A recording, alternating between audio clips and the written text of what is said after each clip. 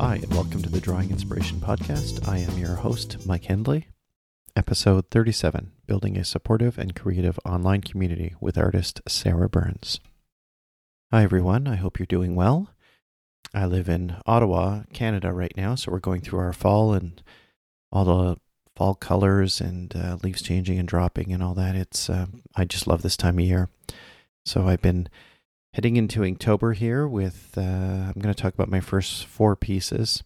I had some thoughts. So the last 2 years, I've talked about this previously, but the last 2 years I did Inktober digitally. So on my iPad, just because I had it with me all the time, it was easy at work to kind of sit down at lunch and work on that. So because I'm working from home, I thought I'd do things a bit differently this year. So I kind of reached out to the community and looked for some thoughts as to whether I should do individual pieces or one large piece, or should I stay digital. And I think through a few conversations, I realized I need to challenge myself. So I decided to do a single piece on a large, I think it's probably 2 by 3 foot hot press paper. It's an Arches hot press paper and in ink. And so I'm a little bit overwhelmed. I'll talk through each of the pieces. So my thought with this is at the end, I will have 31 images on a single piece of paper.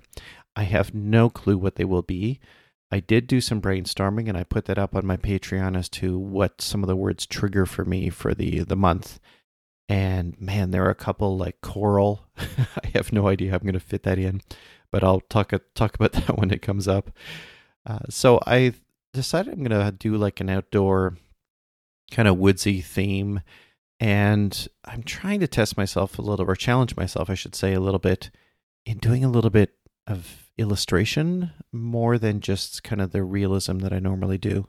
I've done this every year with Inktober, trying to insert some comedy and kind of bringing worlds together a little bit, obviously involving animals. And so I'm going to try and do that. I'm going to try and involve an animal with each and every prompt every day. So the first one I did was fish, and my immediate thought was fishing. And so I did a little drawing of a frog fishing and sitting on the edge of a pond. And that served kind of as the anchor point for this larger image. So there will be a pond, obviously.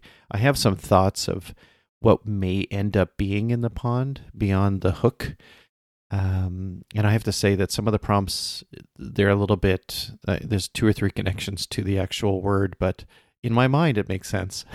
And you'll see that as we get deeper into the month. And I'm thinking things like Dune. And so I'll come back to that in a future episode as to what I'm thinking or what I ended up doing for that, which I think I'm going to stick with what's in my head. So anyways, frog fishing. I thought that was fun. I really liked that. I don't know what it is. I like drawing frogs and toads and things like that. And I know that frogs don't really eat fish, but it's fun. It's illustrative, and it's maybe what could happen in the woods. The next piece I did was wisp, and so I have basically just 2 mice sitting around a campfire with these wisps of smoke rising from a campfire. I almost thought about kind of Girl Guides, Cub Scouts kind of idea. And so that's what I went with. I was constantly thinking about, Will-o'-the-Wisp, which I think was in Brave. And so I kind of put a face into the wispy bits of smoke just to kind of highlight that. I couldn't decide. Actually, I shouldn't say I couldn't decide. I couldn't figure out how to do a wispy figure in ink quickly. And so that's what I decided to do.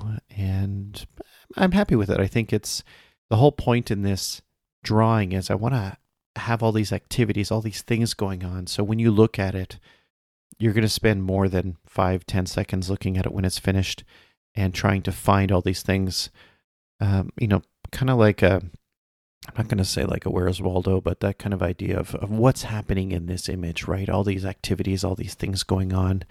And I just love the idea of maybe, this is maybe an hour in the life of what happens in the woods when humans aren't around. So anyways, so that was Wisp. Bulky. So Bulky was a bit more challenging. I wanted to anchor kind of the center top part of the image with something I could build on. And so I decided to draw this tree root that's kind of a bulky root with these massive kind of bits kind of growing on top of each other and a hole in the middle, which will end up staging something in the future. So I decided to put a woodpecker on it. So I did that with a bit of realism as opposed to the other illustrative pieces. I was just playing around. I think that, and this was mentioned by somebody as a comment, that this idea that the magic can happen around the real is I think a cool thought. And while I didn't think of it, maybe that's a good approach for it, that in this world of magic there is the real world, and maybe it doesn't know what's going on around it, and maybe that happens independently, maybe it does, I don't know. But I just felt like I needed, the tree needed something, and I thought it was a woodpecker. So that's what I put onto it. So it was fun kind of rendering that versus the other illustrative pieces I had done the previous 2 days. So from there we go to radio. And radio I had a little bit more fun with.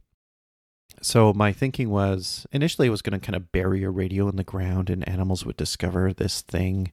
I thought about somebody carrying a radio on their shoulder, or one of the animals sitting back and listening to some music. But music is coming later in the month as a prompt, so I wanted to kind of save something for that. So I decided to do a radio station, Woods Radio, WUDZ Radio.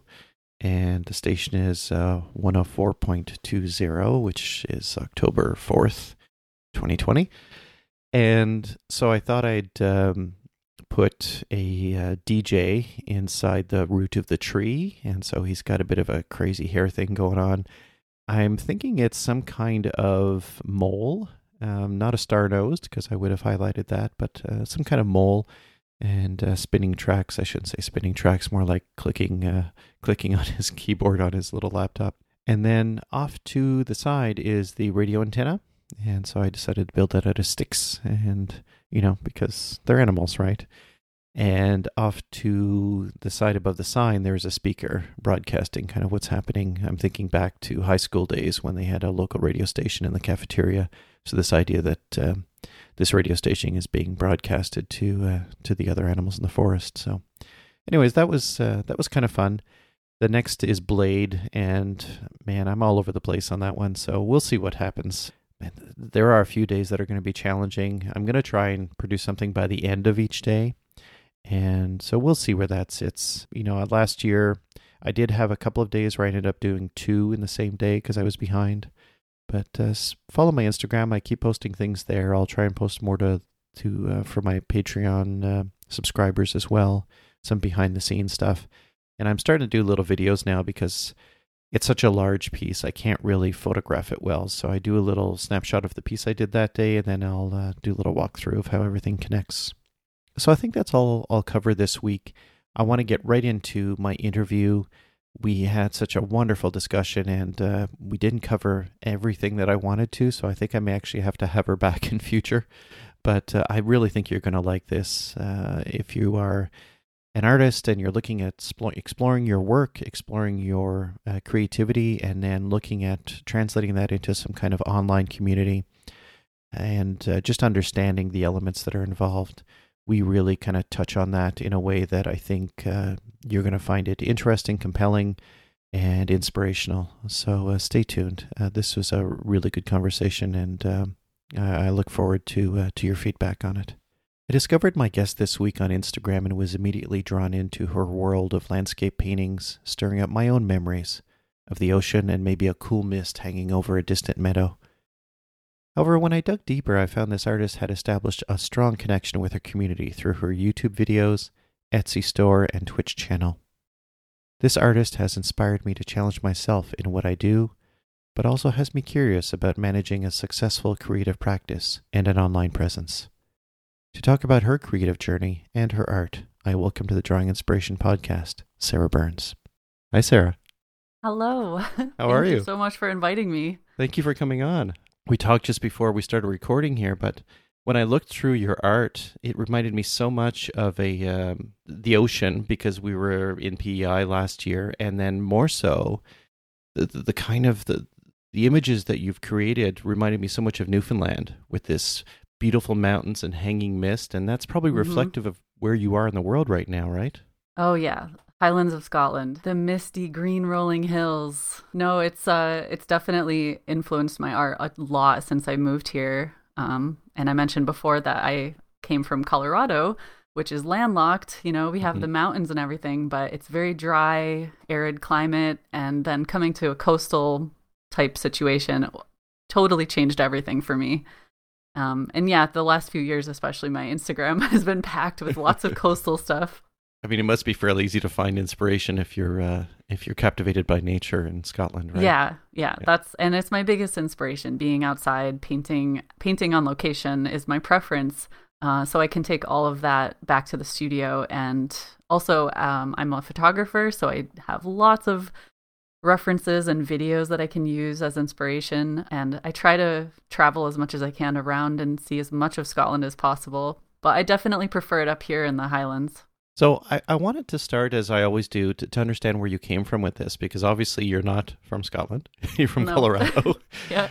So if we go back in time to your kind of first thought that you wanted to be an artist, you wanted to be a creative maybe. When did that start for you? Is this something you've pursued your whole life? Did you go to art school? Like, how did this start for you? I think I have one of the typical answers that artists give. Like, I always drew as a child and did all the creative things. And I did go to art school with the intention of being an art teacher originally. Okay. And over time, like for the first year or two, I kind of transitioned away from being an art teacher and more into the commercial side of art. And I studied ceramics but mostly digital media, like all sorts of graphic design and different things. But at my college, we couldn't choose a major. We could emphasize in something and kind of pursue different routes in that industry. So I didn't know exactly what my plan was. I was just taking every class I possibly could, and I loved it. And then I graduated and like, I need to actually get a job.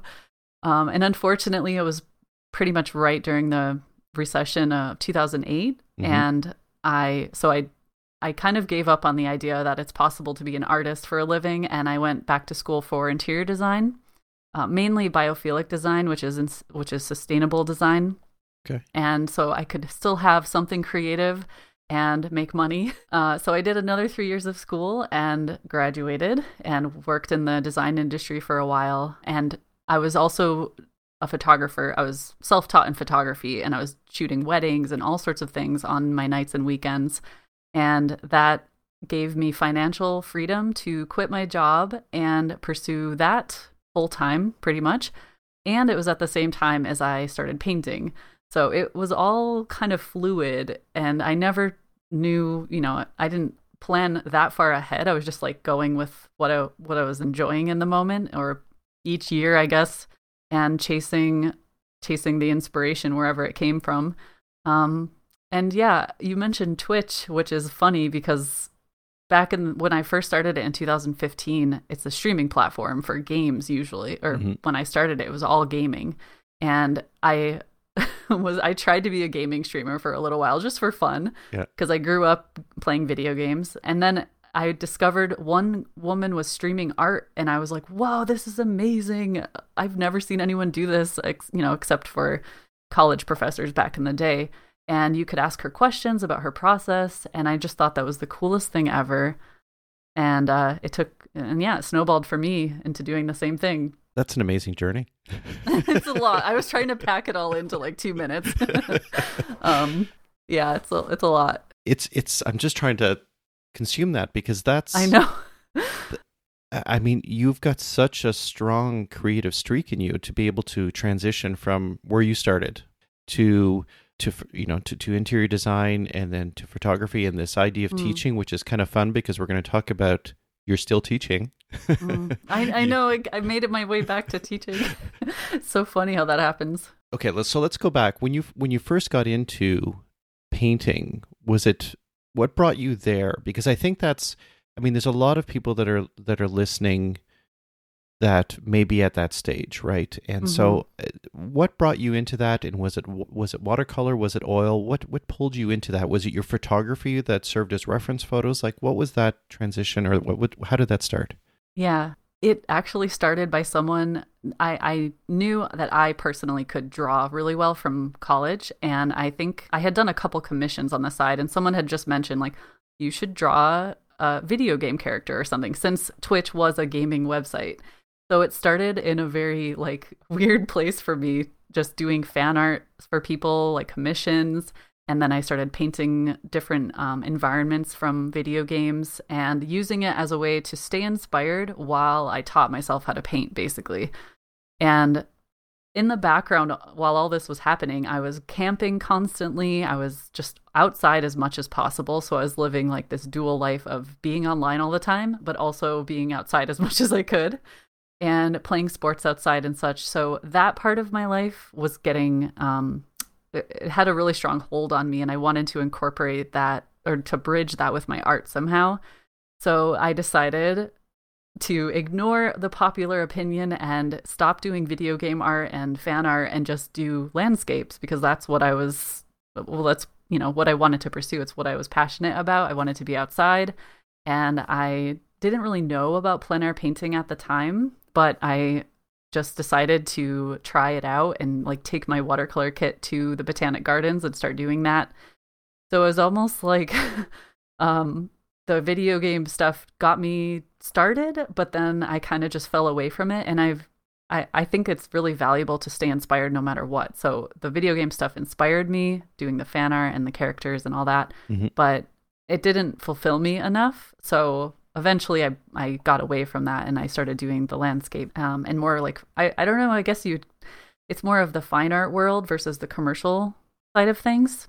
And it just, thinking back to college and about how our professors would talk about pursuing your practice, pursuing your art practice, and being in the studio day after day and figuring out how to progress and to critique yourself, and all of that like came back to me really easily. So that's kind of what I've been doing since then. So since 2015, basically, I switched pretty quickly from doing the more illustrative commercial stuff to more of the fine art landscape stuff since then.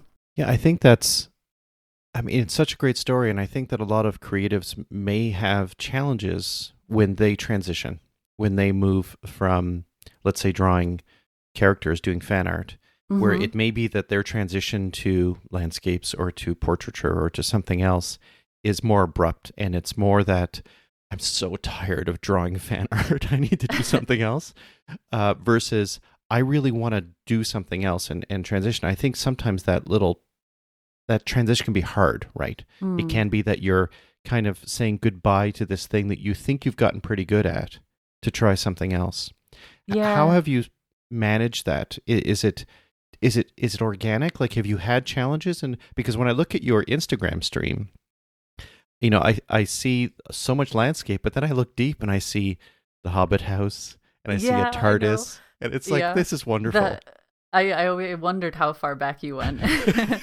So if you go back towards 2015, there's a lot of fan art, lots of fantasy and sci-fi stuff, which I still love. And I watch lots of anime and sci-fi movies. And, but I think it was tricky to change sorry, let me back up. I was more worried about my audience, and because I had grown such a following with doing the fan art and doing the more commercial side or illustration side of things. And people, I don't know, online it seems like they want to follow you for one thing. And if you change that thing, a lot of times you see a big change in your audience. And that can be worrisome when your income relies on it. So selling prints or teaching tutorials, whatever it may be. For me, it was Patreon was a big part of my income back then. And almost everyone was there from the fan art stuff. So I was really worried about, if I started doing what I personally knew I wanted to do, which was pursue landscape art, I was going to lose everything and have to start over. And I kind of did have to do that. Some people stuck with me and it kind of transitioned. But I was so much happier once I started pursuing what was in my heart versus what I thought I should be doing. Because that's what I started with. And slowly now over the years, it's been kind of an uphill climb, but it's getting a lot easier now that I think the majority of my audience is here for what I love doing, if that makes sense.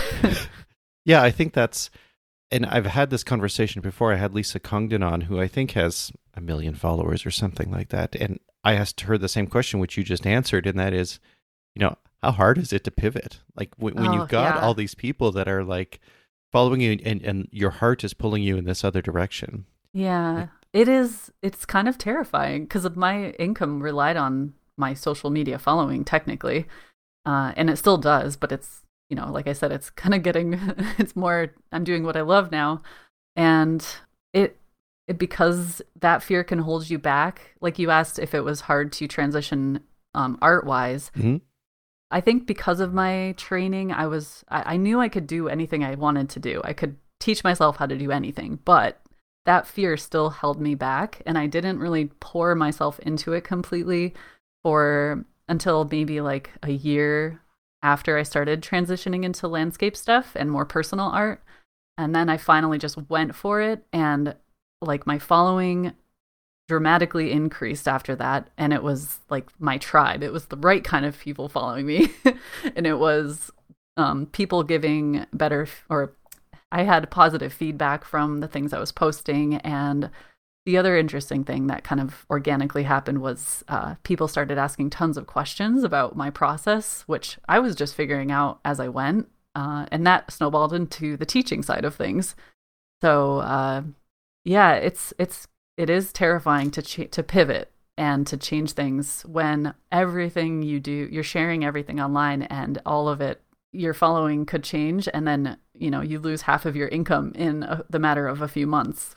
Right. And I don't have a huge following. Like I don't want it to come across, I'm not saying that. It's just, but even a small following makes a huge difference. Maybe it's about how much you connect to your audience and how valuable your content is to them. You can have a small following, but they can still be supporting you completely, basically. Yeah, I mean, it's important to find your true fans, and if you have, out of whatever followers, if you have, let's say, 300 true fans and half of them leave, that's, it's only 150 people, but for someone who's relying on Patreon and everything else, that's huge. Yeah. I think that's maybe, I often wonder like how artists that are just getting into Instagram or Twitch or whatever it is, how they see it, how they approach it as a new artist. Because for me, it all just kind of organically happened. And I had saved enough from my photography career and some other savings that I could take the leap of faith and just go for it.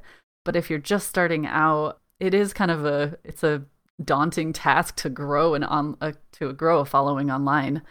And it happens for me, it happened really slowly. My Instagram is still very small. But like I said, it's a good tribe. Yeah, I mean, your Instagram, I think, is fantastic, and you have lots of followers. When I was watching you on Twitch, it was such a vibrant community. It's like, what have I been missing out on here? This is. I know Twitch is amazing like that, and I also, the more I do YouTube, I find that as well. It's like a really invested group of people, or an audience, maybe. I don't know what you want to call them. It's like you're seeing someone stream their artwork in real time, and you can ask questions, and you just get instantly more involved that way versus seeing a piece of art that may have been online for days or years even, and you comment on it, and you may or may not get a response from the creator, but it's just instant, it's active, it's constantly evolving too, and I just think it's exciting. To me, it's my reality, it's my whole world, so maybe it's hard for me to look at it from an outside perspective, but it is really rewarding, I have to say.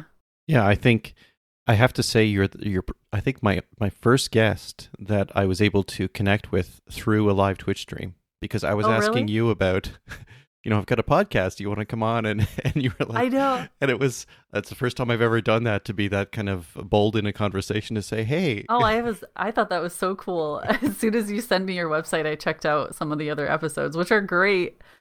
And I just love hearing about artists' journeys. Even if I'm doing something completely different than them, I love hearing about how they got to where they're at now. And I think we can all learn so much from each other. And when I first started streaming on Twitch, it kind of felt like there were only a few of us art streamers at that time. Now it is huge. Like if you go on Twitch and you look at the creative section or the art section, it's hundreds, if not thousands, of streamers. And in a way that I think that's the daunting part if you're just starting out, but it's also really exciting because it's not this like world of secrecy as maybe it used to be. I don't know if maybe in the old days, if people shared their knowledge as liberally with their quote unquote competitors, but on Twitch or even on YouTube, I find everyone is just sharing everything and so freely and openly, and I love that. And I feel like it helps me connect with people who are like-minded and passionate about what I'm passionate about, and I just we get that deeper connection. It makes all the hard work really worth it. Yeah, it's something I'm going to have to get back to. I've tried Twitch live streaming myself a few times. And it was just me and crickets. So oh yes, yes. So as a matter of your question about what do other artists think, I think it's daunting. Because you do see a lot of gaming, and I know I've had a guest on here, and he's the pen addict. He talks about pens and paper, and he does a live Twitch stream twice a week, and he has a bunch of people there as well. And I think it is maybe people finding you on Twitch, but maybe carrying them over from YouTube or somewhere else. Yeah, that's a good point. When I first started, I grew a lot of my following from Twitch, just like because the creative section was so small. But nowadays, I just seems like a lot more people are bringing their communities from outside Twitch. So maybe that's YouTube or who knows where, Instagram, and they can start off with like 200 viewers in their chat because they mentioned it to their social media platforms. And but if you just start out and you don't have a following elsewhere, that's when I think it can be a bit scary, or maybe you put all this effort into streaming and trying to connect with people, but not a lot of people show up at first, so it can be a little disheartening.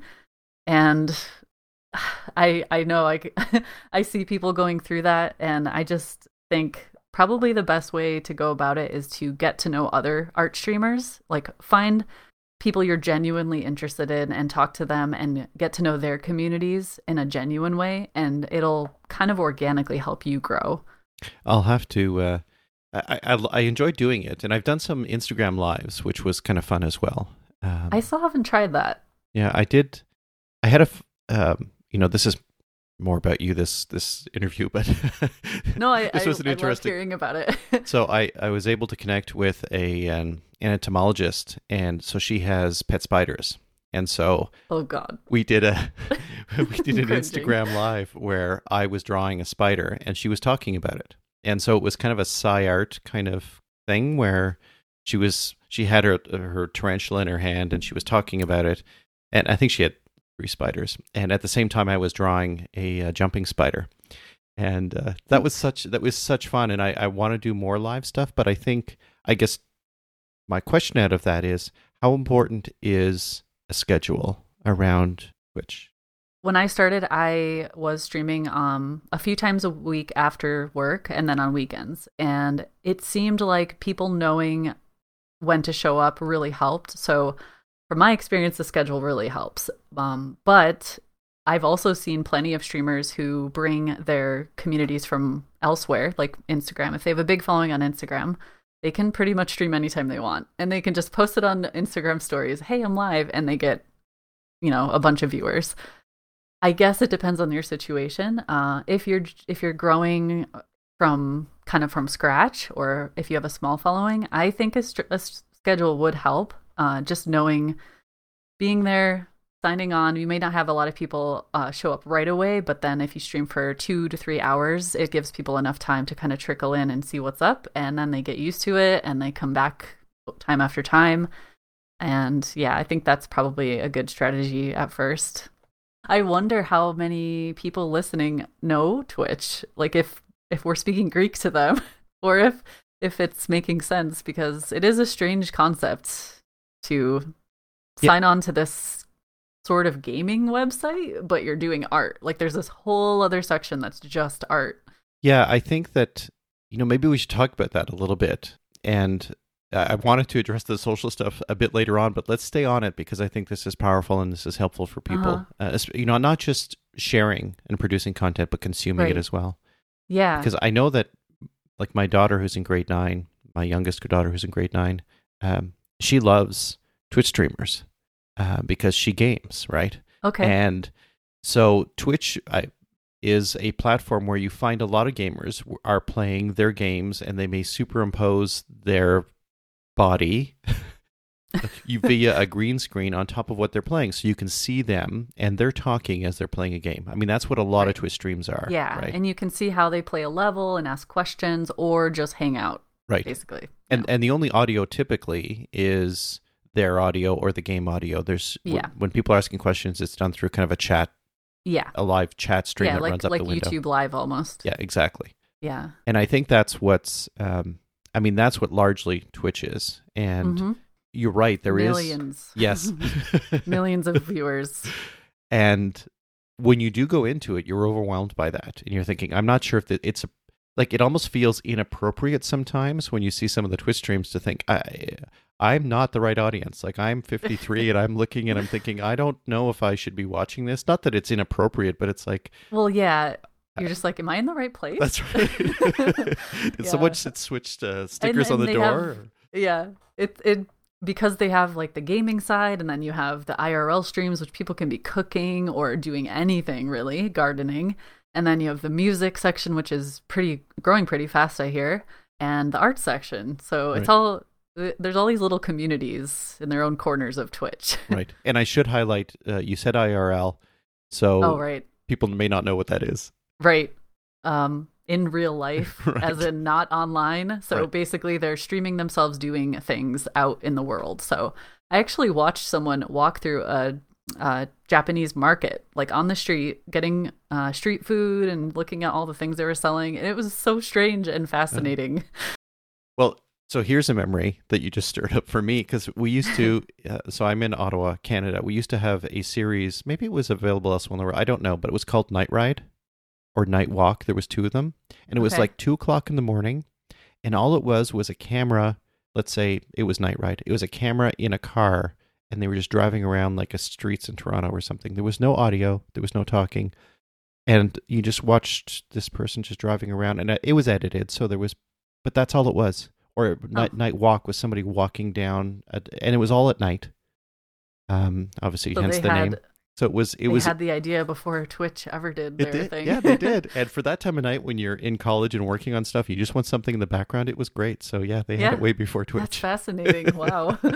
And I think nowadays, especially with all of us being stuck inside, I will take any chance I can get to connect to someone, and especially other artists. So I spend a lot of time just hanging out, watching streamers, watching artists do their thing on their stream, as well as YouTube videos and such. But it's just, you feel less lonely, because a lot of times the art practice is lonely. Day after day, you're in your studio working on a commission or whatever, and it's hours and hours, and you just need some kind of connection sometimes. Well, I think that's what you've done so well, is provided that connection, because I think people sometimes, judge art as they do artists. Or they judge them the same way, in that when you look at a piece of art, all you're looking at is maybe the last 5 minutes of the piece. I've said this before, like, people don't understand that's 10 hours of work or that's 20 hours of work. All they're seeing is like the last 5 minutes, right? Oh man, I know. And I think someone asks you how long it took you to paint that. You say about 4 hours and 30 years. Right. Yeah, it's And I find that people look at artists the same way, right? They look and they see you do something, and it's like, you don't see that, as you say, 30 years, right? Yeah. And I think that could be quite daunting for people who are coming into art, to not constantly be reminded that it's not that you can't get there, and that it's not that you're not as good. It's just that you're not at the same point in time. Yeah. And I think that is one of the problems with social media, is it's so easy to compare yourself to people. You see the finished work, you see them posting their pictures of vacation, their perfect life. You don't see all the in-between stuff. Not everyone shares the struggles and how they got to that point, basically. There's so much there. And I try to follow people who are sharing more of their journey because that's what inspires me. And I like seeing sketches more than I like seeing finished work sometimes. So I currently follow a lot of people who share more of that. And that's, again, what I love about Twitch streaming or even YouTube Live, where you can watch people work through their struggles and even talk about them and how they're getting through them. So I want to ask you, because you brought it up, sketching. So I think the first streams I was following or I was watching with you was you sketching. The Sketchtember? Yes. Yeah, and the hashtag Sketchtember. Sketch every day in September.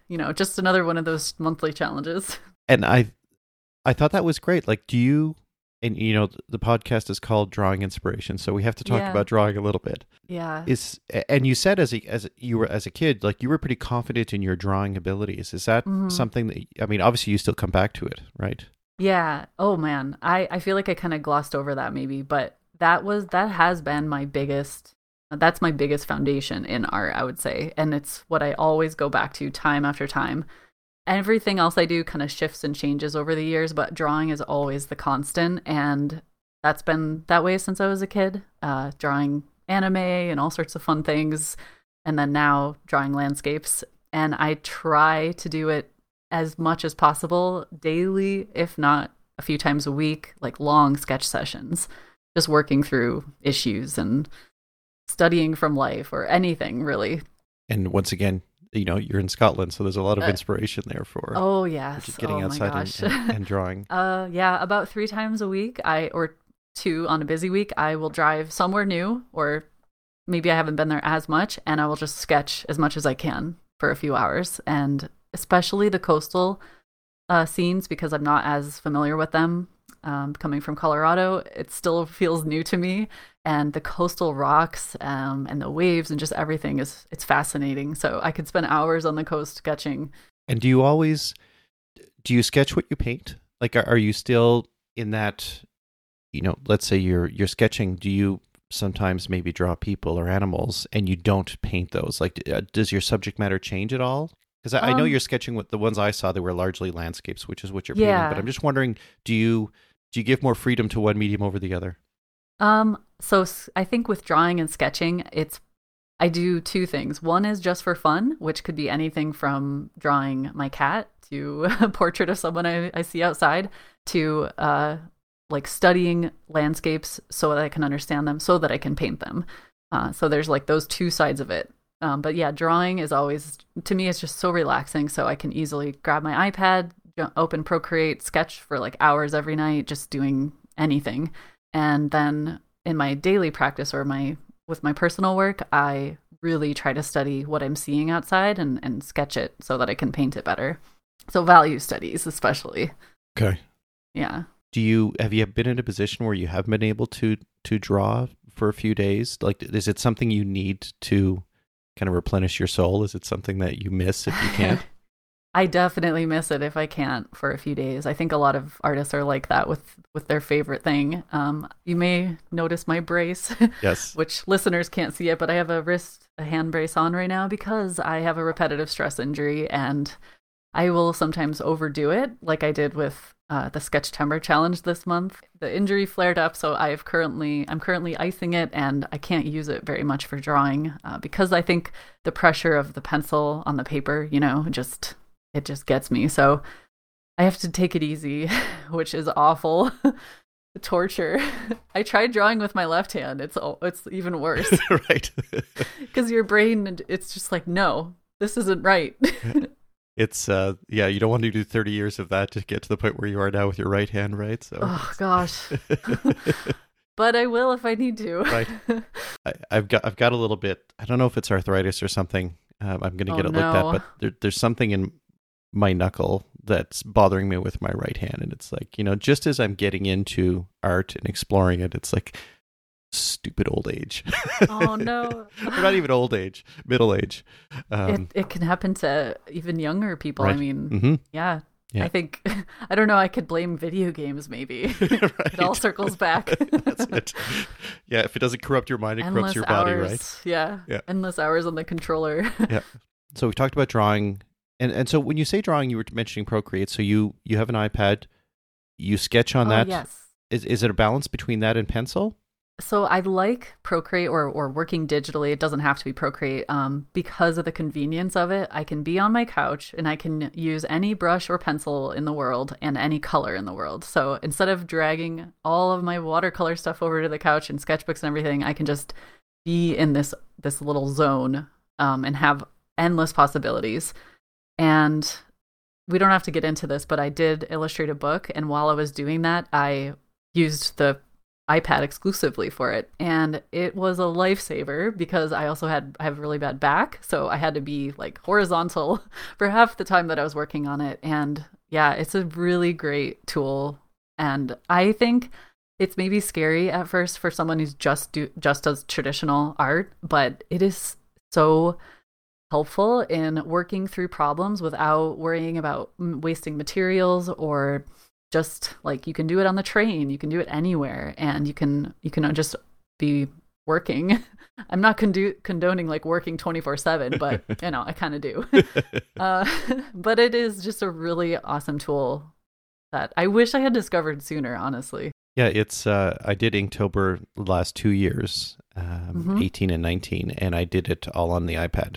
I tried. Oh, really? Yeah, I tried to respect the fact that I was using ink, so I wasn't, trying not to erase and things like that, right? Yeah. But for me, I was working. I am working, but yeah, it was something I could take out at lunch and draw, and then at home I could do the same thing, and I didn't have to pack a big ink kit and worry about things being wet. That's the magic of it. Yeah. Oh, it's so cool. And it's also a really great tool for my commissions. So what I do is I do a digital painting as a concept piece, and I send it to my client, and they approve or say, oh, I want this changed, so I'll adjust it. And once it's approved, I paint my painting, and about halfway through, I'll take a photo of it and I'll throw it into Procreate, and I'll paint over it and give maybe like help myself through a couple issues, like maybe add different lighting or colors here or there, and send that off to the client and say, hey, this is the direction it's going, what do you think? And it just speeds up the process so much and avoids like maybe disappointment later on when I just couldn't work through a problem, or I don't know. It's just a really versatile tool to have, and I fully embrace it. As a traditional artist, I consider myself a traditional artist, but I fully embrace it as a tool. Yeah, every time I go into Procreate, I think I miss you, and I'm sorry I haven't spent more time with you. Yeah. It's just relaxing to like open it up, and you just can do anything, really. Yeah, it's a lot of fun. And I think I want to ask you about your illustration as well, because I find that when I was looking at your website and your Instagram, to see that mix of, the fine art, the watercolor and gouache and all that versus the illustration, your illustration's awesome. Like, what I think of when I see it is it reminds me of Lauren Harris, the Group of Seven, the works that he had done. It's just these, I forget what, and I don't know how to pronounce it. Okay. But there's a series of rocks that you did with the Aurora Borealis in the background, so I don't know how you would pronounce it. There's a way to say it. Oh, the Standing Stones of Callanish. See, I wouldn't have called it that. Yeah. In the Outer Hebrides, it's a ancient stone circle, I guess, kind of reminiscent, or it reminds them of Stonehenge. Right. And you did a couple of pieces like that, and they both are brilliant. I think it was actually on your Etsy shop maybe that I saw them. Yeah, I've done it with gouache and watercolor and with digital, more illustration style stuff. So, and they're wonderful. I was thinking, especially the one with the Northern Lights in the background. Yeah. I may have to go back and and do something about that. But onto the illustration, how do you work that through in your mind, where your transitions, your palette's smaller, your tones are much more distinct, like where you're working on kind of an illustration mindset versus gouache and watercolor or drawing? Like, how do you shift your mind? How do you do that? That's a good question. And there's so many things we could talk about this with, like social media and building a following and doing lots of different things versus one thing. That's its own topic, right? But then for just creating the art, I love storytelling, and I have so many ideas for books, and I always wished I could have, like, early on in life pursued a life of illustration. but I skipped over lots of steps, and I'm here. I am where I am, and so I love incorporating that into my life at different times. I can't always do it because it doesn't make me money very often. Like I did a Kickstarter and I did a book, and that was a thing at one point. Cool. Which was great. But the majority of my income comes from doing landscapes and more fine art stuff. So I have to respect that and, pay the bills, keep doing it. So I try to incorporate illustration into my life here and there. And I'll just do a few hours every once in a while at night working on, like you probably have seen, the landscapes. Mm-hmm. And it's just a totally different way to interpret the landscape for me anyway. Like I process it completely different, looking at it, doing it digitally first of all, and flattening things down, maybe only using 1 or 2 layers, or using line versus no line.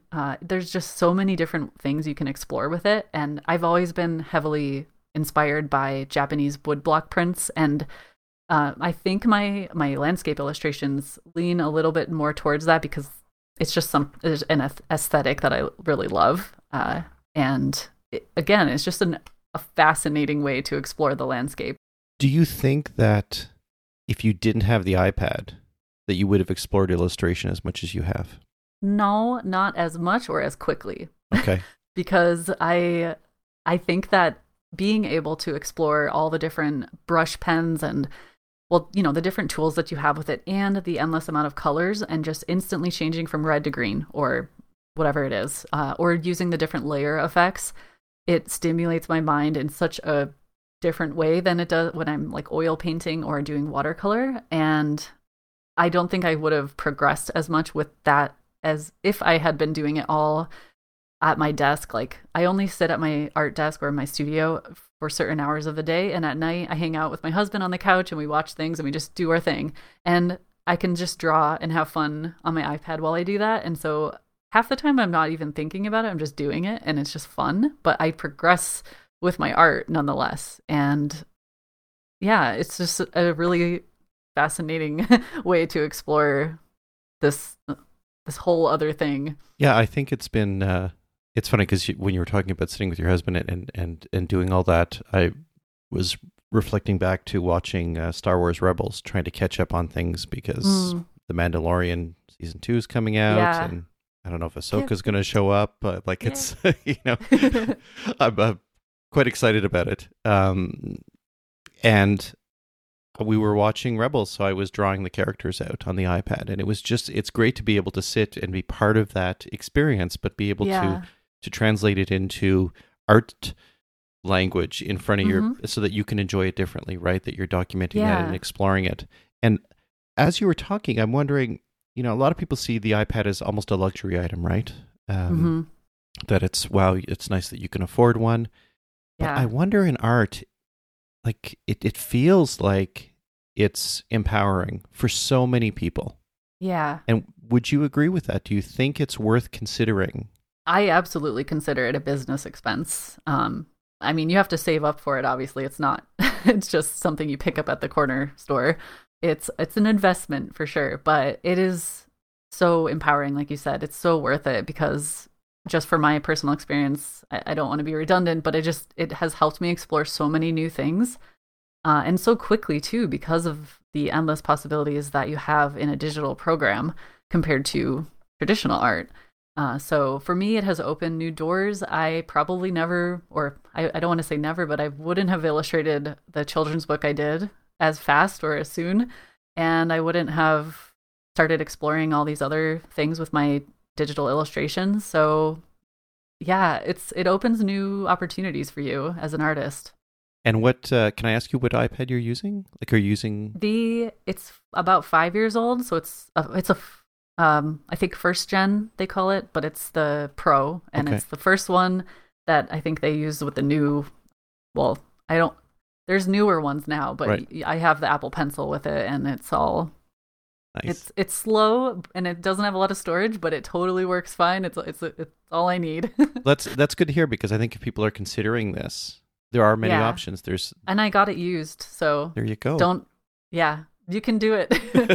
It was like, hundreds of dollars less at that time. So, and I have the little Bluetooth keyboard with it, so I can actually I write all my blog posts on it. I sometimes edit my website, which is a little more difficult because I prefer a mouse for certain things. But yeah, you could do so much with them.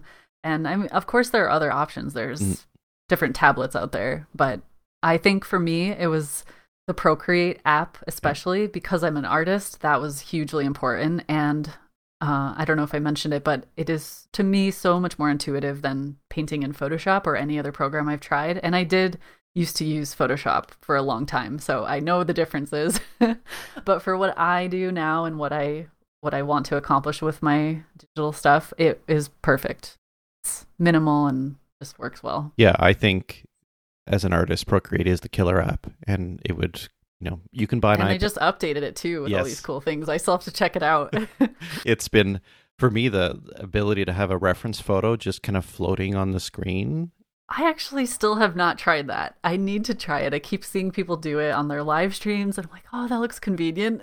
It's I usually just have the dual window thing open, so right. I have Procreate on half the screen just for the time I need to see the reference, or use my phone like as my reference. I've done that where, especially if you're live streaming, you want to give people the full, so you may have a phone off to the side. Oh yeah, for sure. Yeah. Yeah, I found a bug though in the reference image stuff, so I did a little video to show them the issue. It's a weird few steps in the new update version. Okay.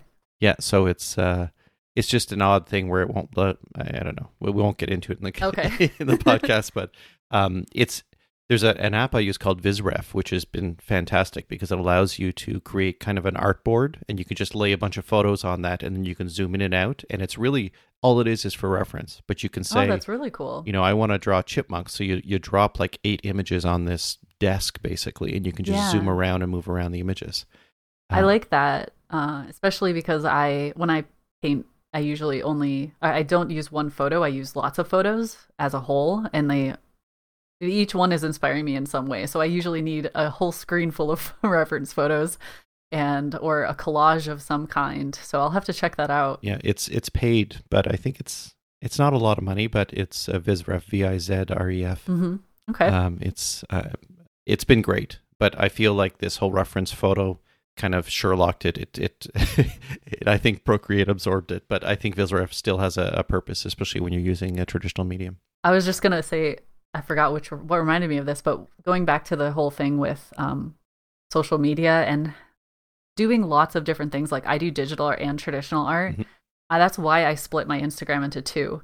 So I have my illustrations, which are mostly the digital stuff on one, and then my fine art landscape stuff on another, because I found that my growth, once I started posting a variety of things on Instagram, my growth like halted. Like I slowed way down, and actually I started losing lots of followers every time I would post one or the other. So it was kind of an experiment, and it actually has worked really well to split them apart. And I don't know if this is true for everyone, but because my 2 styles are quite different and I love doing both, I'm not going to stop doing either one just for the sake of social media. I highly recommend trying it out if you need to. Just get 2 different accounts and just compartmentalize your life that way. I was going to ask you that when you were talking about it earlier, because I mean, you have one about your photography as well, right? Oh yeah. Technically I have 4 Instagram accounts because I also have one for my cat. Of course. Oh god, I'm that person. I swear it's only for my family and friends back home. To be honest, I think I follow like 10 dogs. Yeah, so. I know. I follow lots of animals. You just need a little fun in your life sometimes. Yeah. I think, and I was going to go back to that. I wasn't sure if you wanted to talk about those additional accounts, but since you brought it up, like, I guess there is that point, because I've got 3. I only use 1. Okay. And it is that balance where, even was it yesterday? 2 days ago, a porcupine walked up our driveway. Oh. And we live in the country, so we have all the animals. It's fine.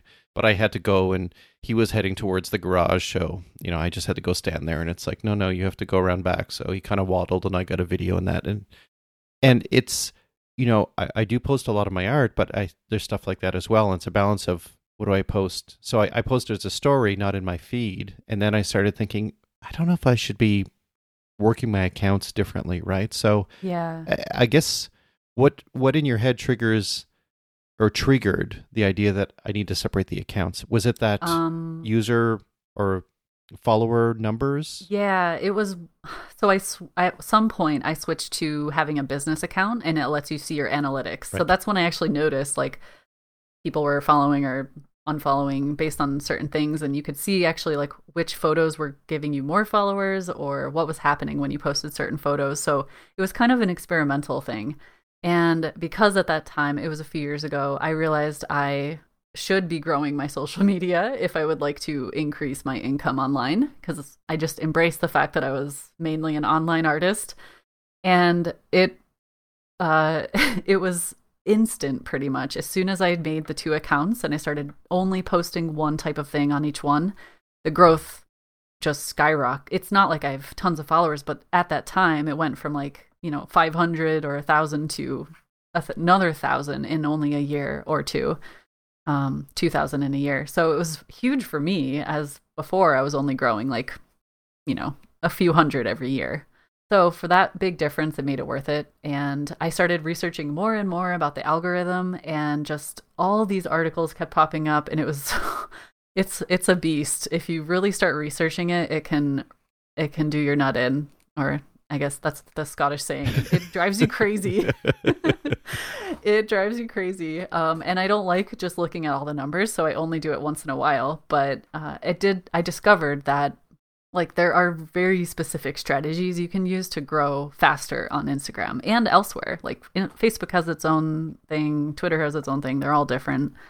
And it just depends on if it's a tool for you, if it's a way for you to connect to your audience, if it's a way for you to grow your income, whatever it is. Like, you need to play the game. You need to do the things that are going to help you get to that goal.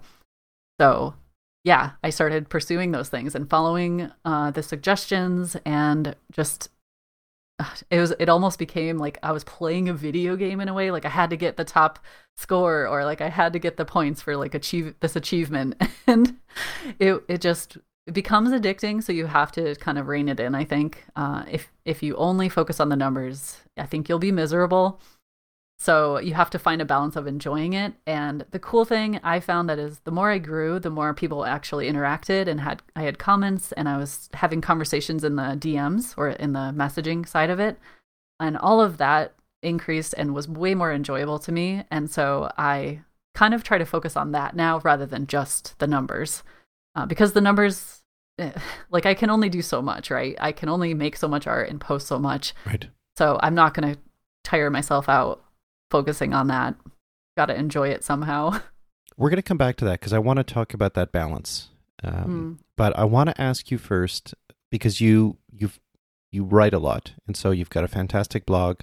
And I was reading through it, and I just think that you have a little commentary about realism, and you were talking about, you were focused on realism, but now it's more your interpretation of that. And I think I found that interesting because I do a lot of graphite work, and my focus is heavy on realism. And I'm trying to do, like, I've tried to do urban sketching, and I'm still pursuing that, which is much looser.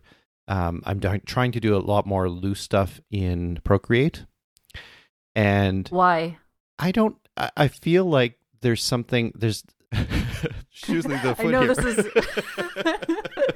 but this is it all makes sense because this is, you have to know your why. Right. I feel like there's an intervention here. I know, I'm sorry. Okay. I think that I feel that there's more. I have more.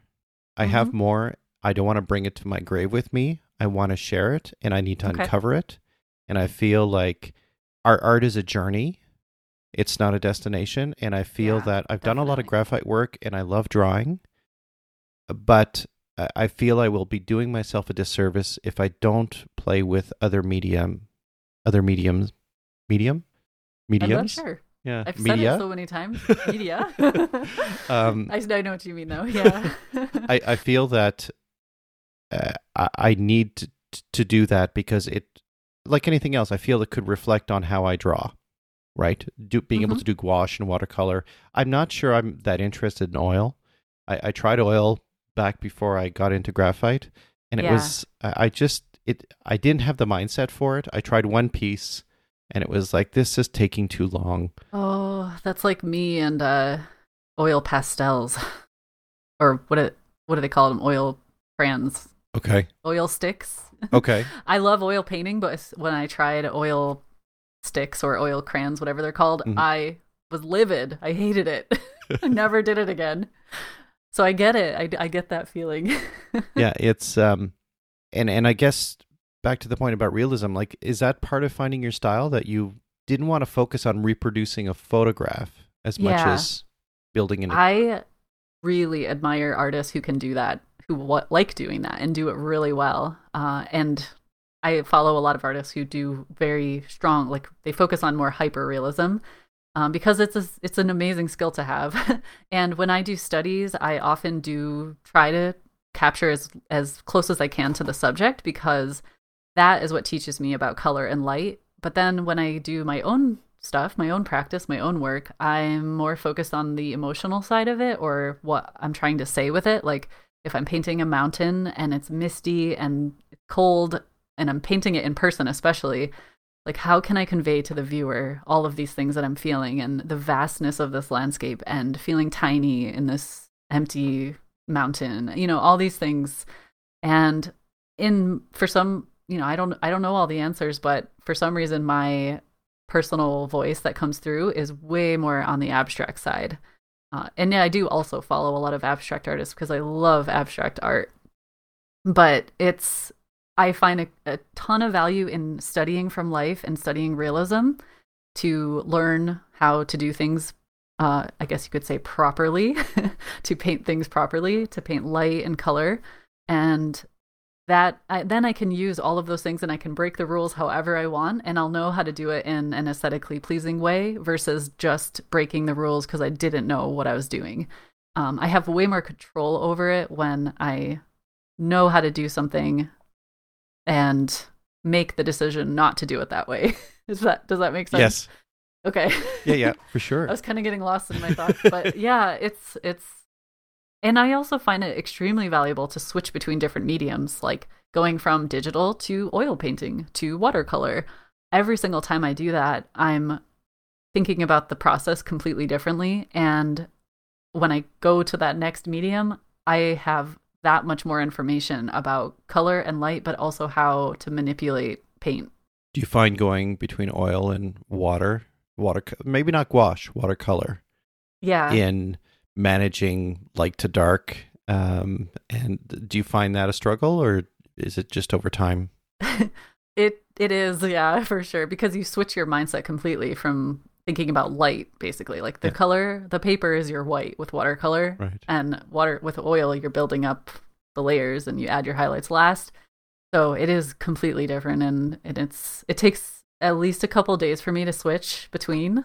I don't think I've often done the same medium in one day, maybe for like a challenge at some point, but nothing serious. And yeah, I give myself time to transition, and usually I'll be inspired by something and I know immediately whether it needs to be oil or watercolor or graphite or anything.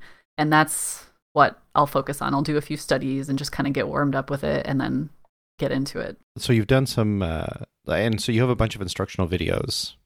Yes. A whack.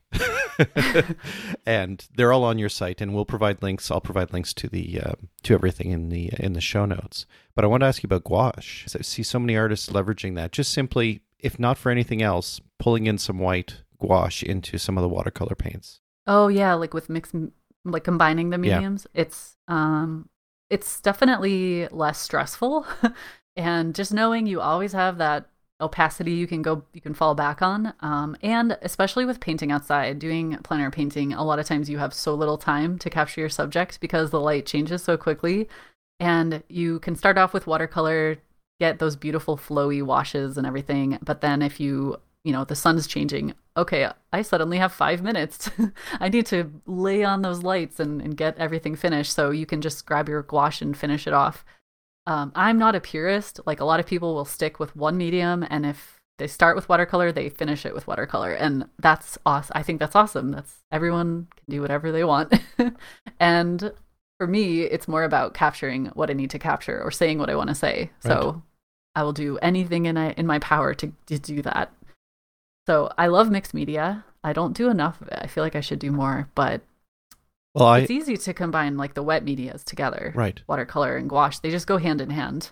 I was always worried about that, especially because when I got into watercolor, I came into it talking with urban sketchers, and everyone's using watercolor to do an ink, right? And I really enjoy that. Watercolor. Yeah, it's beautiful. It is. And that was a lot of fun. And then I discovered James Gurney, who does a wonderful mix of watercolor and gouache. And he did a recent piece as well where he incorporated a bunch of colored pencil into it as well. Mm-hmm. And I'm thinking, that's liberating for me. Like to to know it's okay to mix. Oh, yeah. Right? Life is too short. Mm-hmm. I mean, this is just my opinion, obviously. It's just, I have no reason to be stuck in one thing. If I feel like I'm already behind in like what I want to do in life with my art. So I'll use anything I need to use to get to the point where I want to. It's awesome. To say what I want to say, to have the ability to manipulate any medium that I want to get to that point. So it is liberating for sure. And I recommend trying it. It's not like you have to do it forever, but if you want to just see what it's like, go out with your sketchbook, paint, bring gouache, watercolor, pen, ink, everything, and try it. Well, I have to say, I admire that you found it and I don't think you're behind because you found it way before me. Well, I know we all think that, right? When we find our true passion, no matter when it is, we're just going to think we're behind. Yeah, that's it. I meet younger, I say kids, but they're young women or men in my chats, like they're 20 something and they're like, oh, I just started and I feel so behind. And I'm like, if only I had found it. I started painting when I was like 29. And that's something people need to hear, right? Like, and this is why I say people judge artists. You see this wonderful piece and it's like, oh my God, it's like they can't fathom how you got to that point, right? Yeah. Yeah. And there is something amazing about meeting an 18-year-old who can paint better than you'll ever paint in your lifetime. Mm-hmm. Like it's a fascinating thing in itself, but it's not the only thing. And it is about the journey, as you said, I think. You have to enjoy the ups and the downs as you go. Yeah. Because that's all you have, really. Yeah, exactly. So I wanted to go back to your blog, and I want to understand, because I'm trying to do that for Inktober. I'm trying to, for my Patreon followers, kind of post updates and do things like that. Okay. And I'm wondering, I'm always interested if you've ever thought about the influence writing a blog has had on your art. Yes. In documenting that, like, how's that interaction model work as a matter of writing the blog post piece, or writing a blog and then going and doing a piece and being mindful of what you just wrote? Yeah, I started my blog for selfish reasons. It was to help me, when I write about something, it helps me process it. So writing about painting something or writing about a trip I took or whatever it is a way to process it. And it might just be, that was what it was at first. And then over time, it grew into a back and forth with my readers, and they asked questions and I started responding, and I realized, oh, people are actually reading this. And I started sharing more helpful things, or I tried to be more helpful, like explaining my thought process of how I mix things, or why I go out and paint from life, or what the benefits are of doing certain things. And that became even more rewarding than doing it for the selfish reasons. So that's the part I started chasing, and I love writing now. And I think at first it was also a way to practice writing, because I have all these book ideas. Who knows if I'll ever get to them. but now it's much more of like a back and forth, which I just love. I'll say it again, like, it is lonely being an artist, like being in your studio by yourself, working through these problems, and you sometimes feel like you're the only one struggling. So reading about an artist going through something similar has helped me a lot, and I don't find it quite as often as I wish I could online. So at some point I just decided I'll share the whole thing. I'll share the ups and the downs, and someone out there is probably going to find value in it. So can I ask you this, and this is coming from somebody who's recently started a Patreon. How do you decide what content you lock away versus what you share openly? That's tricky because it definitely depends on your following and your audience, and also like your purpose, or like if you're doing Patreon because that's paying your bills and you're growing your Patreon following, trying to get it to the point where it supports you completely, you probably want to have more content on there versus what's available for free, because it'll draw more people there. Well, if people find value in it. I'm assuming they do if you have a Patreon to begin with. And so for me, I always think about it first. What can I share with my supporters? And then from that, can I take any bits and pieces and share it with everyone? And if so, like how much of it can I do? Because I always want to give everything away for free, but I have that group of supporters that I want to thank, because that's the beauty of Patreon, is that it is a give and take. Like they're supporting you, but you're giving them things each month, like blog posts or tutorials or whatever. So that's where I start with, because it's my income, and then I'll take little bits and pieces. And the other side of it is a blog is actually a really great way to grow a following, like from growing people who don't know you. They can find you on Google, they can find you wherever you post it, on Pinterest, and grow your supporters that way. And then maybe they'll eventually find their way to Patreon. So occasionally I'll just do things that are only on the blog that I hope are helpful for people. And it's like, hey, if you want more of that, I have tons more tutorials over there. And you kind of just like organically point them towards the other stuff. And I should mention as well, you've got a podcast that you've done as well. Barely. I mean, I just started it this year. I think it was earlier this year or late last year. And it started out for my patrons, and occasionally I'll make a few of them public. But it's so much easier to talk about things than type them. Mm-hmm. So that's kind of how it started. And I had a few artist friends who I really wanted to interview, so I did that a little bit. But mostly it's about talking about my scheduling, how I plan projects, things that a lot of people might think are boring. Well, but it's like an extra thing for the patrons. Yeah, I listened to one which was on your site. I think it was episode 6, and you were outside. You could hear birds chirping in the background. Oh, yeah. I thought that was great. I've had so much feedback from people who listen to this podcast where they like to listen to it while they're creating. And I have to say the same about yours. When listening to you talk and answer those questions, which is what you were doing in that podcast episode, it was brilliant. The Q&A. Yeah, it was. Thanks. Well done. I also love listening to podcasts. I listen to a lot of them, artist podcasts in particular, and especially while I'm painting or just doing things around the house. And yours especially I love, because you have a lot of artists I look up to. So that's why I was actually surprised you contacted me. It's like, oh my gosh, you have James Gurney on there. What? Who am I? But it is just so valuable listening to an artist speak about their journey. And like, I'm sure your episodes, you could easily make them last 4 hours, because once you get talking, you just want to keep going. But even if it's only an hour of just hearing that artist's perspective on life and their journey is amazing. I love podcasts. And thank you for being part of it, because I think that it needs to be a balance. My intent with future episodes is trying to bring in artists who are at different points in their career, because I think sometimes the lessons you remember if you are extremely successful. I mean, I had Robert Bateman on, who turned 90 in May. The lessons he remembers may not be the ones that we need right now, right? And so having someone who's at either the beginning or the mid part of their journey, they have different lessons, different experiences that may be more applicable to some and less to others. Yeah. And so I think it can't just be the best artists in the world, because I'm not sure that you learn as much necessarily from that. You just learn different things. Right. Yeah.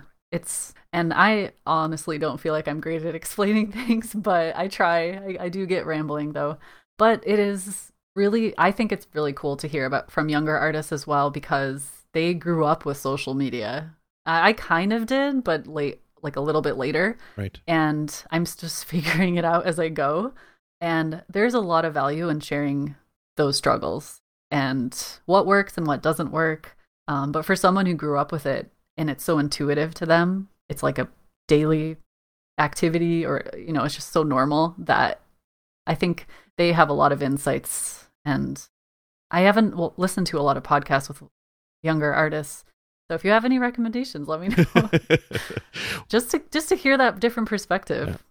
Yeah, I'm hoping to get a few more on, and as I say, I think that the perspective is important. And you bring up a good point. I mean, I've had this discussion with Rob McCollum from Scotland, Yep, and Max Ulichny, who, if you don't have his brush pack for I Procreate, have it. Okay, awesome. I actually bought it for Photoshop back in the day, and then got it, or it goes into Procreate too. So right, his latest retro one is just incredible. Oh yeah, I did just get that email. Yeah. But on that point, I've had discussions with them about social media, and I think it would be kind of fun in the future to have almost like a round table discussion about social media, leveraging it, but also understanding there's a lot of pros, but there's some real kind of devastating cons that can come out of it, and in Twitter and Instagram. And so it may be that I'd like to have maybe you back to talk about that, maybe some kind of round table. I love talking about that kind of thing. Yeah. It's fascinating, and it's bittersweet because as an artist, you can use it as to your advantage for your career, but it comes with a lot of negatives too, and comparing yourself to other artists is just one of them. So it is really tough to balance it. No, it is a really tough balance, and I'm mindful of the time, so I'm going to have you back at some point in the future. I'd love to. This went really fast. But I wanted to ask you about that balance and understanding, because you're on so many social media platforms. So I think that's what really caught my eye is how you're able to somehow balance all this and still produce. So how do you think about, I have this Twitch audience over here, and I have a YouTube audience, and there's an Instagram audience, and they have expectations of me, but I'm growing my soul, I'm feeding my soul, I'm going out to do this thing today. How hard is it to fight those kind of demons that are saying, you need to do another drawing with a TARDIS in it, or you've got to focus more on this? Luckily those demons are gone. I do what I want now. That's good. The exorcism worked. There are a lot of I'm getting pulled in all these different directions. Right. We all are when we're online, and that is the most difficult thing. And the part that's hard to embrace, I guess, is the fact that I know I grow the most on social media when I personally feel completely stretched too thin. So I have to make sure I don't go past my breaking point. I want to get close to that point because I know it's gonna help me grow my business, but really need to just be aware of how it's making you feel emotionally, mentally, physically, even because you're producing all this work. And I think it's unfortunately just the reality for future artists being online. It's a huge part of the business, your growth as an artist, especially because of dealing with the lockdown, being inside all the time. We don't have the opportunity to go to as many shows, so it's necessary to post as much as you can, as many places as you can, and just get those eyes on your work. And automation is a big thing that helps me. So I use different apps that help me automate my posts. So I'll write them at the beginning of each week, and they'll go out automatically, and then I can maybe share a few of them here and there twice. But I try to only post fresh content. But it is hard. It's a constant balance of making the art, taking the photos, editing it, automating the posts, sharing things, doing live streams, all of that. So scheduling is definitely really important to stay sane. Yeah. I schedule everything down to the hour. And I know, I think it was in one of your blog posts, or no, you mentioned in your podcast, but I think it was in a blog post as well, that you talked about if this, then that. And so that's a great one. I think that I'll include a link to that. I've used that for years, and it is brilliant in connecting things together and have triggers happen based on certain activity. Yeah. And people can use it for everything, not just social media, which is, I don't know how, but right. I know it's a thing. And I also use Later app for specifically for Instagram. Okay. Because you can schedule things months out, and you can see how it'll look on your feed if you care about that, and have all the hashtags and everything ready to go, and it's automatic. I'll have to check that. I have not used that. So that's an app on the... It's not on Instagram, but it's called Later, and it's its own thing. So okay. I think you can use other social medias with it, but I just use it for Instagram. Okay. But yeah, scheduling to keep that the sanity, to keep that balance, having my own personal schedule is what gets me through it. So as creatives, we tend to, most of us, I think, do it by ourselves. So you're constantly judging your work. When is it done? Yeah. When's enough? And then you struggle with, let's say, social media, right? You posted something, it's not getting the likes that you want. Can you speak to that a little bit? When you run into that, do you have a community that you can reach out to? Do you have people that you can lean on? Because even though you may have close friends, it's really hard sometimes as a creative to say, this thing has me down. And they're like, what do you mean? It's art. It's always fun, isn't it? Oh, geez. So how do you manage that? Is it because I don't think there's enough community online that I found that's supportive artist to artist, right? You know about Discord, right? Yes. Okay, so that's my main one. Okay. I've been using Discord for a few years, so it's basically just an ongoing chat server in a way. You can just log in and I have different chats in mind, like art chat versus just regular old chat about whatever your day is like. Right. But basically it's like people found me through Instagram or Twitch or YouTube, and I have a link to my chat server. So anyone who follows me anywhere can go there. And through that, over the years, I've developed some very strong friendships, and like even some of the people I met through that came to my wedding. Like they're really close friends, and at any time I know I can go in there and just like rant about whatever and say, I am struggling so much with this, you guys. And there's tons of other artists in there as well. So it's like they either relate to it, or they can like maybe tell me how they got through that struggle. And it's just an instant way to open up and not feel completely alone, which I think is just such a blessing to have, because I keep saying you're stuck in your studio by yourself. You can't, like, it's not like the old days where you could go to a life drawing class and just like hang out with other artists. Maybe you can in some places, but it's a new world for us online. And I feel like that chat server setup is so much easier to use than like commenting on a video, or because you have that delay, right, when you're commenting. Right. And instead with the chat server, it's live. So no matter what time zone we're in, no matter where we are in the world, we can just like bounce ideas off each other and get that feedback or work through some artist struggles. Yeah, because I think, I ended up finding your Discord server through whatever channels after watching one of your live streams. And I started one, so I started a Patreon. It's only a month old for the podcast. Okay. Awesome. And so it's been slow going, but, so's the podcast. And part of that was a Discord server. So you can link Discord to Patreon. Yeah, it's integrated now, which is super awesome. Yeah. But I've been thinking more and more that maybe I need to open it up and separate patron channels from public channels. Yeah, there's a benefit. I mean, for years, I had my Discord server be private just for Twitch subscribers and patrons. And then only in this year, like maybe 2 months ago, I opened part of it up to the public. So now there's like a public section where anyone can come in and chat. Okay. And we still hang out in there, as well as the other section, which is just more, filled with the people who've been around for a long time, right? Through the supporters. So I think there's a huge benefit in that, because you never know, there might be someone who has no idea what Discord is, and they use that public chat part to get used to it, and then they're like, oh, this is amazing, I'm going to support this person, and then they sign up on Patreon or whatever it is and become more invested in the community. So maybe what I'll do is maybe I'll consider that, separating it out.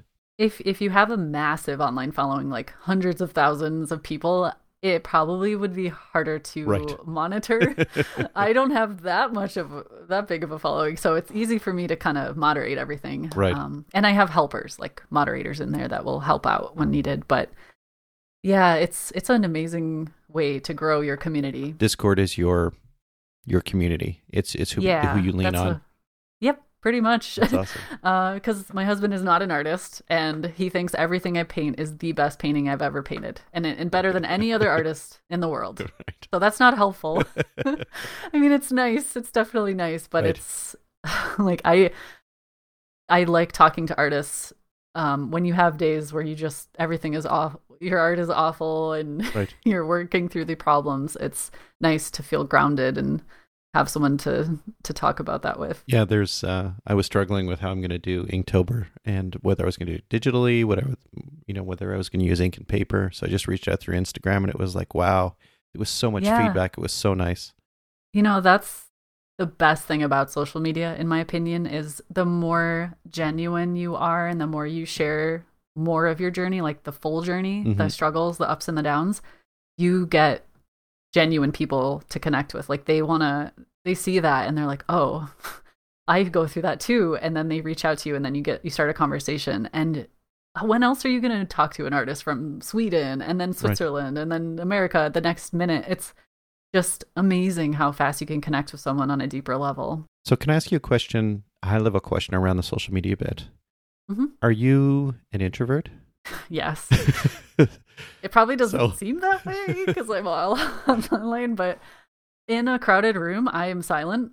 I am the one who listens. In an internet setting, if it's an art setting, that is, I should say, it's different because no one is in front of me judging me. They probably are judging me from afar, but I can't see that and I can't tell because they just leave if they don't like it. Right. And it's a faster way to cut through all the BS and find your tribe and find the people who are like-minded and who you can talk to more openly. The ones who you don't kind of vibe with are not going to stick around. So, it doesn't matter. That's the trouble I have because I'm an introvert. I play an extrovert sometimes. I do all the time on my streams, on my videos. That's a comment I get sometimes. Is like, how can you be there's no way you're introverted. Right. Like you're so outgoing. But it's so different when you're in front of a screen versus a room full of people. Well, there's a book called Quiet by Susan Cain where she talks about this, and both my daughters are introverts, and so they read the book. Well, my youngest read the book, and she's like, "Wow!" And it's a book that I should have had when I was 15, because sounds like I need to read it. There are things in life where the teachers are telling you need to say more in class, right? You need to connect more, and you're deficient because of this thing that you're not doing right. And when the deficiency is because you're an introvert, it's really hard. And I think it's hard in social media when you're an introvert. And advertising yourself in general. Right. I mean, being your own salesman. Yeah, it's this, you have to put yourself out there. Exactly. I mean, once you get this imposter syndrome kind of happening, right? I go through it every time when I'm speaking to somebody like you, having started this podcast. I'm thinking, who am I to have Sarah Burns on here? And who am I to be on your podcast? Like, it's so true. Like imposter syndrome, more people than you think have that and experience it. Yeah, I think a lot. I think it's really hard and almost painful when you go through it. But when you look back at it, once you get past it and you look back and you think, oh, that was kind of silly and fun at the same time. But when you're going through it, it's like, oh my God, it's hard. Because there's this like human thing that we want to be loved and accepted. And it's way harder to be vulnerable. So you think, if I'm not perfect, like I'm not worthy, or like it's so hard to be real and be okay with being real. But again, if you're not in front of the people in person, like you're online, there could be hundreds of people listening. Who knows? You can't tell. So you just speak your truth. And then through that, the more you do it, you kind of realize, because the way people react to it, they like it and they come back for more. You realize that they're all the same. Like everyone else out there just wants to find a way to connect to someone real. Yeah, it's I don't know. We'll all get there together, but it is a challenge, right? And I'm hopeful that if you're listening to this podcast, that this will speak to you, and you need to know that people like us run into this all the time, and it's okay. and there are communities, and one would be your Discord server where Yeah. people can connect. And there's one for the show as well. And now I'm thinking I'm going to have to spin up some public channels around that. But I have some private ones because I want people to be able to ask questions in advance of guests coming on. Oh, good idea. Yeah. So it's everything's slow growing, and I've been, this will be episode 37, and once again, it's selfish why I created the podcast, because I want to be an artist, a better artist, and I want to talk to the people I look up to and that inspire me, and I wanted to share those conversations. So now it's at a point where I want to... Thank you for doing it. It's so wonderful to listen to. Like I said, my favorite thing is listening to the artist journey, and you make it easy to do that. Well, I'm glad you were able to be part of this. Now, I have a couple of questions left for you. The first one, I thought this would be a fun one to ask you. So, if you had the chance to have lunch with a fictional person, who would it be? I should have read through these questions beforehand. I could edit out the long pause if there's one. It's okay. Someone magical. Like, doesn't matter who, just someone who can perform magic. Like it, I just think that's so cool, so fascinating. So do you mean like a Houdini, or do you mean like Merlin or Gandalf? Oh no, like Harry Potter or Dumbledore or something. Like, yeah, just someone who can do something I'll never be able to do. That would be fun. I maybe because I'm introverted, as I said. Yeah. In person, I think I find it a little harder to speak to people. So I would be more interested in like observing and watching them do what they do. And so like a FaceTime with Gandalf would be. Yes, make my dreams come true. Yeah. Yeah, that's fun. So I always ask for homework, something that people can leave the episode. Yeah. And I'm wondering if you have an idea for some homework for the artist who's listening and thinking, I want to try something. Yeah. They could do what I have been doing for years, which is it takes a little getting used to, but 10 to 20 minutes of morning sketches just to get you immediately into that creative mindset. So it could be anything. This is something we did in my foundations course in college. The first 10 minutes of every class, we had to sketch, and we just had to go somewhere in the room and sketch something or sketch from our imagination. And I held on to that, and it has been so valuable over the years. And then if you're a painter, highly, highly recommend making color mixing charts before, like when you first buy your paint, if you're not so familiar with color mixing or your particular colors you have, make as many different color mixing charts and swatch sheets as you possibly can. Because I didn't do that at first, and I did it like after the fact, after I started painting, and I was struggling so much with color mixing. And then I started making the color mixing charts, and it kind of blew my mind. Like, mixing black with yellow gives you green? What? Like things you eventually figure out, but doing the chart first is so valuable. And I see some in behind you. People won't see this video, but... Oh gosh, I am buried in charts now. I have a huge stack of them upstairs. That's so they're two easy exercises that you can incorporate, but so incredibly valuable. I would agree. And I just wanted to reflect back on your first one about drawing in the mornings. I didn't really think about that because I'm trying to write 2 novels.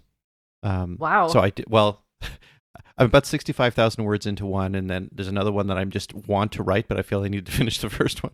Oh, yeah. So I did NaNoWriMo 3 years ago. Okay. And I tried that. Failed miserably. It's hard. I think I got 15,000 words in. It is hard. It is so hard. Hats off to the people who can do it. It is hard. Yeah. Especially when you're balancing everything else. Yes. Well, at the time I wasn't drawing as much, and so I had a little bit more time. I thought last year about doing Inktober, then NaNoWriMo, and I'm thinking I'm just crazy. That's stupid. I can't do that. But I just wanted to comment on that because when I was preparing for NaNoWriMo, I was doing something called morning pages, and I don't remember. There's a book around it, and I'll provide a link in the show notes. I can't remember her name, but she wrote a book about this idea that you get up in the morning and you write 2 pages. And you don't think about what you're writing. You just stream of consciousness, and you don't keep it. You just throw it away. Oh, really? You just get it out. That's fascinating. And, I've talked... I could definitely see that being valuable. Well, when you said... Because I've always told people, you got to sketch and draw. But the fact that you do it first thing in the morning, I think is what's so special about what you said, because I've never really thought about that. It's not something I don't think I've ever done where I've gotten up and sketched. Sketched is when I'm comfortable, I've got a full belly, I got a coffee or whatever. Maybe you have an idea that you want to sketch. Yes, and I ponder it for the day a little bit. But I do have my coffee with the sketching. Okay. It's like the two go hand in hand now. Right. It's great. But I've never really thought about that first in the morning. And I think your mind is different then. And I never really thought about that. I'm going to try that Saturday. I was going to say tomorrow, but schedule it in, pencil it in. But I am going to try that. That's a really good idea. So I would encourage, if you're listening to this, if you're not a painter, that's great. And if you are a painter, the idea of working with your colors is it's one of those obvious things that you know I just didn't. As a self-taught painter, I probably missed out on a lot of obvious things that I learned the hard way over the years. So that's one of the biggest ones. I think I've been a few times in the field, kind of doing plein air urban sketching, and I've needed a color, and I start struggling with, oh, geez, I thought that would work. And it's oh my gosh, especially outside. Yeah. But if you have those charts, you can bring them with you, which is something I do, and hold it up, and you say, or you see which color you need right away. Yes, until you memorize them. Yes, I'm gonna have to do that one too. But it's getting cold now, so maybe I'm less tempted by that. Yeah. It's probably getting pretty nasty where you are as well as we get into this time of year. Yeah. Yeah. Cold, wet. It's kind of always that way in Scotland. But yeah, we did have a pretty nice summer, so that's good. Especially this through the pandemic. And how, like, you've been okay through all of that? I should ask with that of you is, how's the pandemic been on you and you individually as a person and you as an artist? Yeah. It's easy to be in. I'm always working from home anyway, so that part was not different. It's the bummer for me was that I moved to a new house, a new town in February, so right before it happened, and I had all these plans to meet up with local artists and the local art center and do some classes and all this stuff, and then that never happened. So I was, for the first time since moving to Scotland, I was ready to like be in the art community, and then the door shut. So now I'm trying to build up the courage again so that when everything is back to being open, I can jump into it. So, but we're safe. My family's safe. Friends are safe, which is good. And I hope you are as well. And everyone listening, stay safe, guys. Yeah. Stay inside and do what your public health people are telling you to do. Yeah. And just connect online. That's it. Basically. Yeah. We're all there. How I'm staying sane. So online, where can people find you? Because you are everywhere. Yeah. Well, my business name is Sarah Burns Studio, so you can search for that and find a lot of things. But the social media is like Instagram. Actually, I really don't use Facebook, but I have a thing on there. And Twitch and YouTube especially. Those are the ones where I'm most active. And then I have my website, which has a blog. But I'm actually launching a new blog tomorrow called The Fearless Brush, which is specifically for artists. So that one's my new passion project, and it's its own thing, its own beast. And I'm anxious I'll have links. To see that. They're all going to be linked together. So if you find one, you'll find them all. Yeah. Well, thank you so much, Sarah, for joining me to kind of talk through and explore your journey and talk about your art. And this has been wonderful. Thank you so much. It has been. Thank you so much. I had a lot of fun. Yeah, that's great. Thanks. I hope to have you back again. I hope so. Thank you. Okay, thanks. Okay, bye. Bye. Show notes, including links to everything Sarah and I spoke about, can be found at drawinginspiration.fm/37. Also, be sure to check out Sarah's latest gouache course on Skillshare. That link is included in the show notes as well. If you enjoyed the show, please subscribe to my newsletter on the website and share the podcast with someone you know. You can find links to the Patreon for the show and all my social media accounts at drawinginspiration.fm, including my Instagram, which is Mike_Hendley, where I post all my art and all my Inktober work. Follow me or tag me so I can see what you've created recently. Thank you so much for joining me this week. Until next time, be kind to one another and keep drawing. Theme music for this podcast is Acid Jazz, provided by Kevin MacLeod.